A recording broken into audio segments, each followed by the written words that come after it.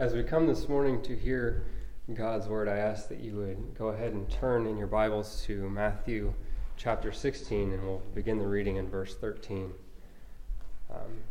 I hope just to say as you are turning there that you have paid special attention. The liturgy this morning has been incredibly fitting to what I'm going to say from this passage. It has given a great foreshadowing of what we're going to hear this morning. So let us give our attention to God's word for us this morning. Again, Matthew chapter 16, verses 13 through 17. Now when Jesus came into the district of Caesarea Philippi, he asked his disciples, "Who do people say that the Son of Man is?" And they said, "Some say John the Baptist, others say Elijah, and others Jeremiah or one of the prophets." He said to them, "But who do you say that I am?" Simon Peter replied, "You are the Christ, the Son of the living God." And Jesus answered him, "Blessed are you, Simon Bar-Jonah, for flesh and blood has not revealed this to you, but my Father who is in heaven."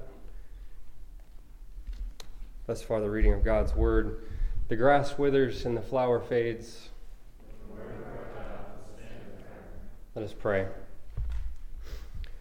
O gracious Heavenly Father, God Almighty over all, we praise you for your word that you have given us and the salvation announced to us within it. We know that it is only by your blessing that we profit from your revelation. So this morning we plead, enlighten our eyes. Show us just how generous you have been in providing us with more than we would ever ask. Humble us before your word this morning. Let it have the effect you have purposed. Grant all this for your own glory and not our own. Amen. As we begin this morning, as we always should when we come to a passage of Scripture, we need to set ourselves in context of what is being written to us. And at first, this seems kind of a random episode maybe, especially as readers, where we get a glimpse from the very beginning of Matthew of who Jesus is. And he starts out with the genealogy and the announcement of the angel to Joseph that this is the incarnate Son of God. And yet we forget that the contemporaries of Jesus did not necessarily have that benefit. This is Matthew writing even after Christ's ascension to the church to tell people who Jesus is. So at first, like I said, it may seem kind of odd, but if we take that approach of it being within the people of Jesus' time, we start to see a little bit of it making more sense. In addition to that, throughout the book of Matthew, after he begins with Jesus being the incarnate Son, he also highlights specifically throughout his writing that Jesus is the fulfillment of the Old Testament prophecies. A refrain that we hear throughout his gospel is that this was done to fulfill what was written before. Matthew is going through purposefully to portray Jesus as the fulfillment of the Old Testament. And finally, as we read through Matthew, an interesting question to have in mind is, who do the people throughout the Gospel of Matthew say that Jesus is? This comes up a lot as you read through it, if you have that question in mind as you do it. The people are seeing the miracles. They know that he's not an ordinary man. And yet they struggle. They go back and forth. Who could he be? At times after seeing the power, they will even exclaim him to be the Son of God. Similarly, after seeing miracles, some of them think that he's actually in league with the devil. They think that's where he's getting his power from.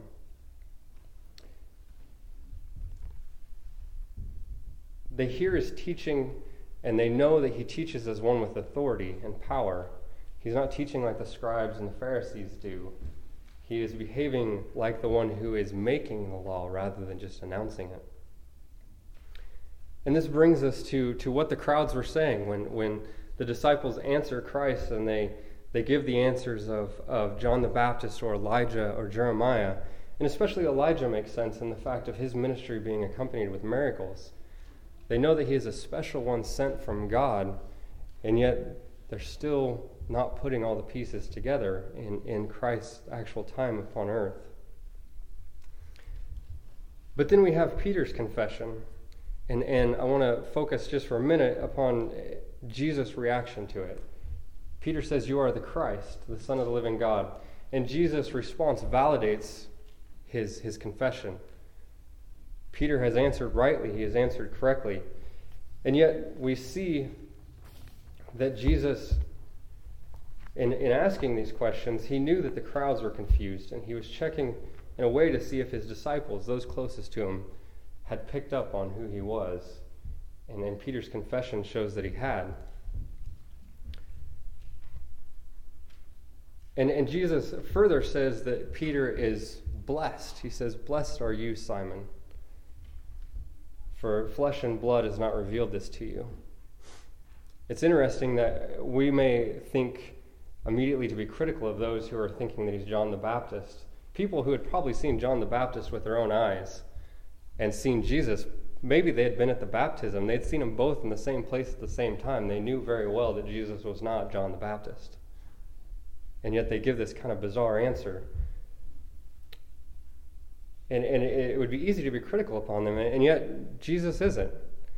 Instead, he pronounces a blessing upon Peter, saying, "My Father has revealed this to you." It takes divine revelation and opening of the eyes, making us to be able to see who Jesus really is. With that in mind, I want to spend the bulk of this morning actually going through what the confession that Peter makes is. And Peter says, "You are the Christ." And of course, we use the term Christ all the time as a substitute for Jesus, or we put them together and we say Jesus Christ. And I don't think we very often think about what it actually means. And as you saw in the Heidelberg Catechism, the question and answer that we had this morning, it says, what does it mean that he is the Christ, the anointed one? And that's all that Christ means. It is a term that means anointed. It's the same term in the Old Testament that is Messiah. That probably doesn't clear things up for you very much. So what does it mean to be anointed? What is the significance of that? Well, anointing was something done when a person or object was set apart for a purpose or a use or a task. It is at the beginning of something being called out for God's special purposes. It is anointed. And then who specifically is anointed in the Old Testament? Well, I want us to spend today thinking about 3 offices that received anointing. And those 3 offices are prophet, priest, and king.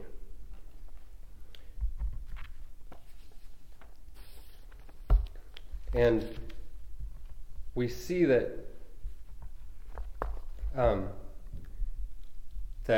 Peter's confession is that Jesus is anointed. He is called for a certain purpose. And with these backgrounds of the Old Testament of prophet, priest, and king, that is what he's confessing. And in the Old Testament, not only were prophets, priests, and kings anointed, not only do we have them, but there was promises throughout the Old Testament that there would be a final, a better, a greater, eternal one that would come and hold these offices. Moses himself says that there will be one raised up like me after me, and you will listen to him. In Psalm 110, God swears that you are a priest forever after the order of Melchizedek. And he also promises to David that his throne will be established forever. Even though we have these iconic men that fulfill these roles of Aaron as priest, as Moses and Elijah as prophet, and as David as king, they aren't the final one. They aren't the ultimate one. There's promises within even the Old Testament that there will be one that comes and fulfills that role. And that's exactly what Peter is confessing. He's saying, you are the hope that we have been looking forward to. You are the one that has come to fulfill all of this for us. You are the one that is better than Moses, better than Elijah. You are the one who will have a kingdom that is greater than David's. You will show wisdom greater than Solomon. And you will make a sacrifice better than Aaron ever did. So now I want us to go through, and we'll go through these offices and illustrate what their task was, how they performed that, and how Jesus exceeds what came before him and fulfills it completely. So we're going to begin with the prophet. And often we think of prophecy, we think of telling what is going to happen beforehand. But first and foremost, the prophet was to reveal the will of God. They come to the people and they speak on behalf of God to the people with a "Thus says the Lord." And we think of Moses as he comes down from the mountain and he brings the law and the covenant to the people. He is speaking on God's behalf to the people, revealing to them what God's will for them is. Later on, we think of Jeremiah to the Babylonian exiles. Be patient in the city in which you are. God will bring you back, but be patient. Go about your life and wait for God's rescue. In addition to revealing God's will, they condemn the people for their idolatry. Again, we think of Moses coming down from the mountain only to find that they have already made golden calves and have started to worship them. And he reprimands them and he condemns them for their sin and idolatry. Also, Isaiah, if you ever want to see some less than politically correct reprimanding in the Old Testament, read Isaiah making fun of people for cutting down a tree and making an idol out of part of it and burning the rest of it to make bread. He doesn't hold back. He condemns them for their idolatry. And finally, they also call people to repentance. Think of Jonah going to Nineveh and telling them of their sin and calling them to repent. Or Isaiah calling the people to destroy their idols. So then our question is, how does Christ fulfill and go beyond this? Well, first, Christ not only speaks on behalf of God, but he is God himself. As we said, he is the incarnate Son. He perfectly reveals who God is and God's will for us, being himself God. We read that he is the perfect representation, the perfect example of God in Hebrews. So he is uniquely able to reveal to us with great authority exactly what God's will for our lives is. And he does that especially in revealing that God's will is that we believe in him, we believe on him, we place our trust in him. Think especially of John's writings in the Gospel of John and even in his letters, that God's will for us, his desire above all else, is that we place our trust in Christ, that we may have eternal life. In addition, he calls us out of our idolatry. We think of Jesus' interactions with the Pharisees. He reveals to them that their ultimate hope was in their observance of religious practice.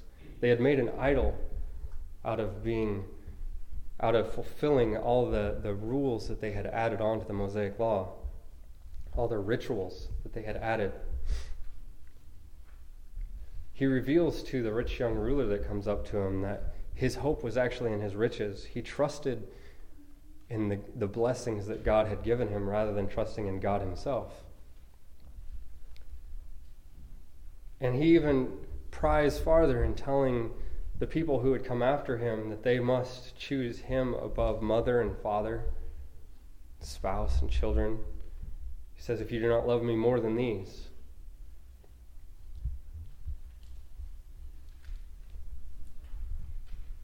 And finally, he calls us to repent. After he would heal, he would tell them to go and sin no more. Change your life. Even in his call to the rich young ruler, that was a call to repent. Give up your idol. Of course, we know that he walked away, and he did not. But Christ called him out from his sin and idolatry and called him to repent. So this morning, how do we respond to Christ as prophet? Do we believe on him as the example and giver of God's will, that he has announced truly God's will for our lives? Do we put our faith in him as the true representation and as the true teacher of God's will for us? Do we let him identify and condemn the idols in our lives?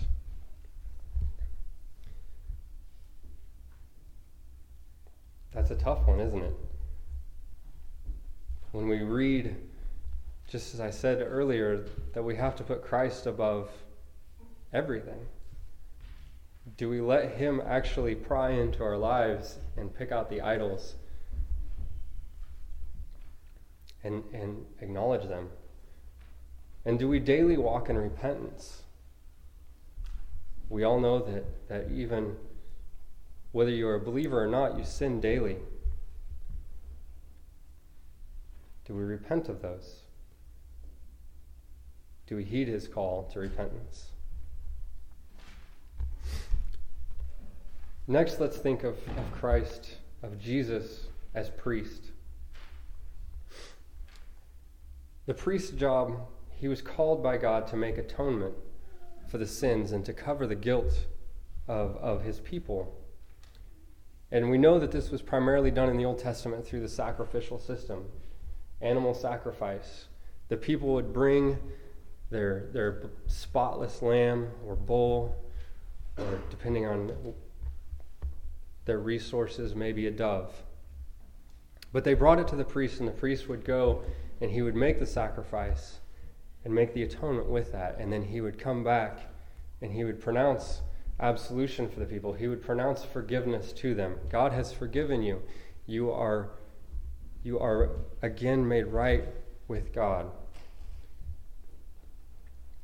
Of course, we think of Aaron as the first high priest in his, after the sacrifices, his sprinkling of the people to signify that they were clean. Along with this, the priest was also the one that would pronounce people clean after having diseases, especially leprosy. They would come and they had been considered ceremonially unclean. They could not enter the temple. But when they were finally healed, it was the priest who could say, "You are welcome back. Come back and worship God. You have been pronounced clean." Also, the priest is a mediator. The people could not approach God directly themselves as sinful people. They had to go through someone else. And the priest served that role. The people would bring to them their sacrifice, and then he would go and present it to God and bring back, like I said, the absolution, the forgiveness that they had received. And finally, the priest also intercedes for the people. We see the priest praying for the people and reminding God of his goodness and of his promises. Here again, we think especially of Moses. And just as a little bit of a side note, Moses is a unique individual within the Old Testament in that he fits into multiple of these categories. Moses, coming at the beginning of the covenant with Israel, he holds a unique place. And I use him as an example of both a prophet, which I think primarily he is, but he also does in ways fulfill a priestly function at times, especially until Aaron is placed as the high priest. But Moses, his intercessions are probably the most dramatic that we see. When God is ready to destroy everyone that he brought out of Egypt, he tells Moses to stand back. I am going to destroy them, and I'm going to start anew. But Moses pleads with him his own goodness and his own reputation. He says, the Egyptians will hear that you could not keep this people, that they were stubborn, and you could not deal with them.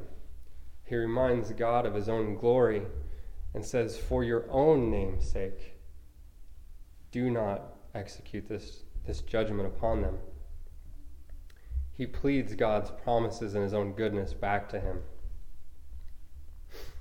And yet again, we ask, how is Jesus the better priest? How does he go above and beyond and exceed all of them that we see before him?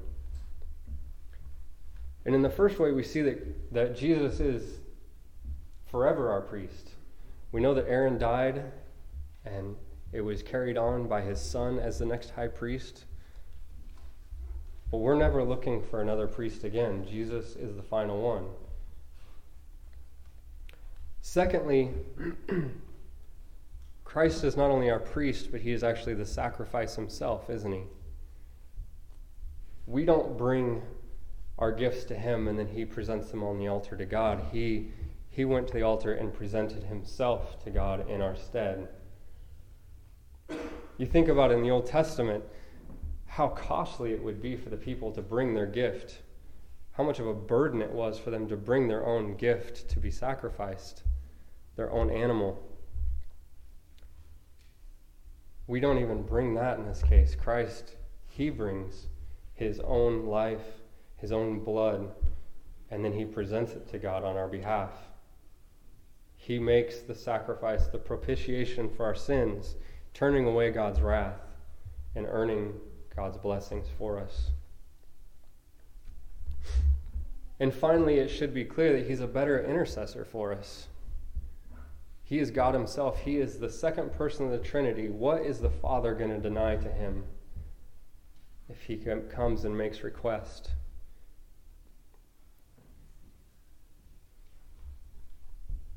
What a great comfort this is, especially with how weak our prayers so often are, that we have Jesus pleading on our behalf for us, making sure that what he has earned is ours.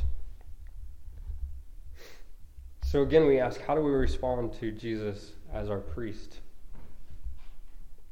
Do we trust in his completed work upon the cross as the final and perfect sacrifice for any sin we ever have or will commit? Do we go to him and humbly ask that he apply his blood to our daily sins? And then do we approach God with boldness, knowing that as the perfect mediator, we are now welcome in the presence of the Father because of Christ's work on our behalf?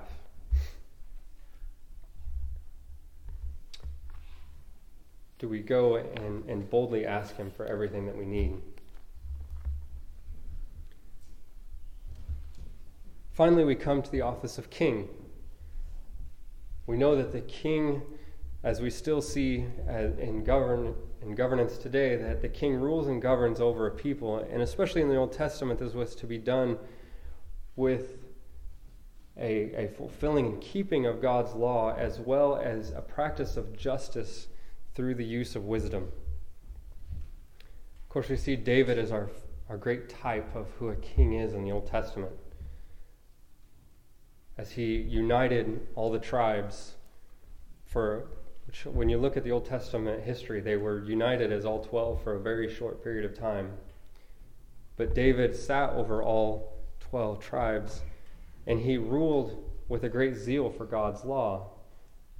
We know that he is declared to be one who is after God's own heart. As well, we see Josiah, who returns the law to the people as he seeks to execute and to keep God's law within the nation, putting away the high places, the places of worship, was a great sign that a king was a good king. We see throughout all the kings listed, there's usually a tag of whether or not they followed God or whether they led the people astray. And that was whether they were a good king or not. Did they seek to implement God's law? But another factor that goes into a king, we see especially from Solomon, and what I said with executing justice through wisdom. And I love the example of Solomon when the two mothers come to him, both claiming to have one of them having lost a child and both of them claiming the live child for themselves. And Solomon uses wisdom to make sure that justice is served. And I want to elaborate on that in just a little bit when we get into how Jesus is better, but I'll leave it there for now. And finally, additionally, he defends the people against their enemies. The king is who leads the armies of Israel against their enemies. Again, David being the great warrior king, he is the one that establishes Israel within the land and then is able to pass on a time of peace to Solomon.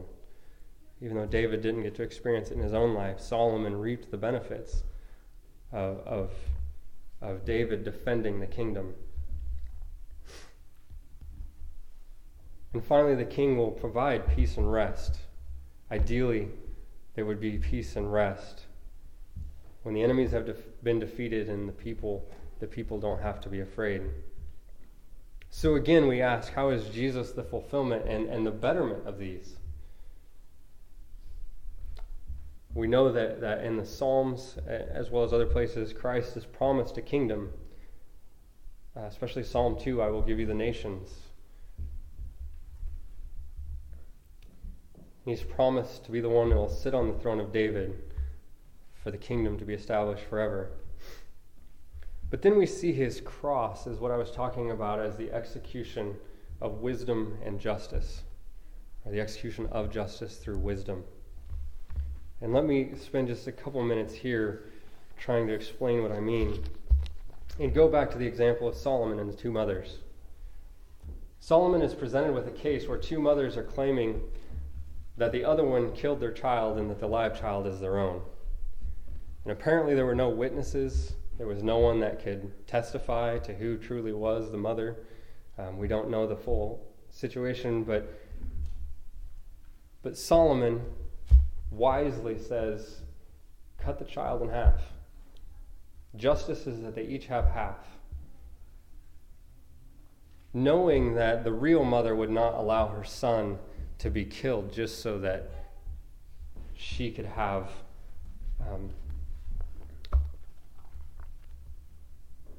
to not admit, just knowing that the real mother would not allow her child to be killed. And it worked out. The mother says, give it to her, give it to the other one. And that's how Solomon knows that she was the true mother. Similarly, there's a problem presented with sinful man and a holy God. We know that God is perfectly holy, he's just, he cannot look upon sin, and yet we know that man is sinful. If God just allows sin to go unpunished, he's no longer just and holy and pure. But if he executes the justice that we deserve, we'll be consumed. We can't survive it. We can't live through that. We can't pay the price of it. So wisdom finds a solution to this, doesn't it? Jesus comes as the God-man. In his divinity, he is able to withstand God's judgment against sin. Therefore, God is still just because the punishment for sin has been executed. But man also has hope now because that sin has been paid for. And he has a way back to God. He has a way back to being in God's favor and being in covenant with him. This is what Paul says when he says in Romans that God is both the just and the justifier. Do we see the great wisdom that was required in this?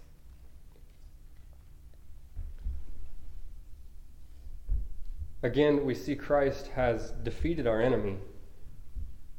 We see in the cross, again, it seems paradoxical that he appears to lose, and yet in giving up his life and then raising again from the dead, he defeated Satan and sin and death.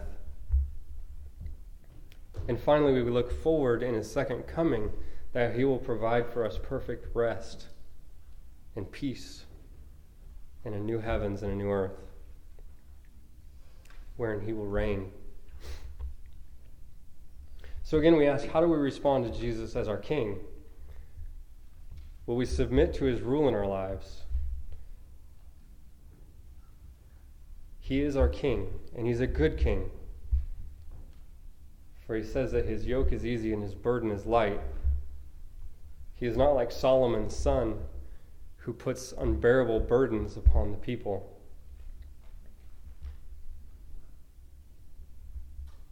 Within his victory, will you fight against sin and the devil in this life, knowing that Christ has defeated him, and now we have the ability to fight? And will you seek justice, trusting that one day justice will be perfectly served, but will we seek it even now? And will we eagerly look forward to that second coming and to the peace and rest that will be in the new heavens and the new earth? And as we wrap up, what better way to begin 2017 than by contemplating all that we have in Jesus?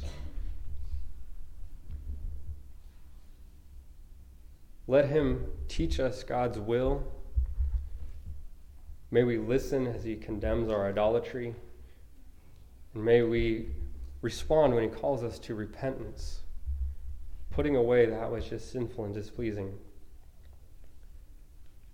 May we this year believe that his sacrifice is sufficient for all of our sins, for all that we will ever do wrong. May we find great comfort this year, even in our weak and feeble prayers, that he is interceding for us before the Father, constantly in the presence of God, pleading on our behalf.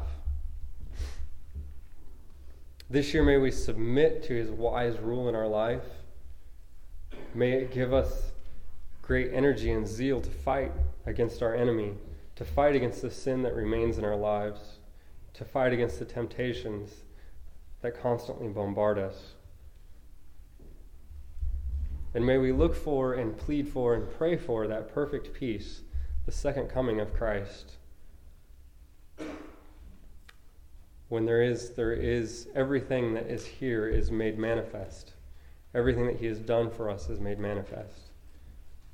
And lastly, will we worship God for his wisdom in bringing about our salvation? Let's pray. Magnificent, wise, holy Father, we see your love for us, that while we were yet sinners, you sent your Son, Jesus the Christ.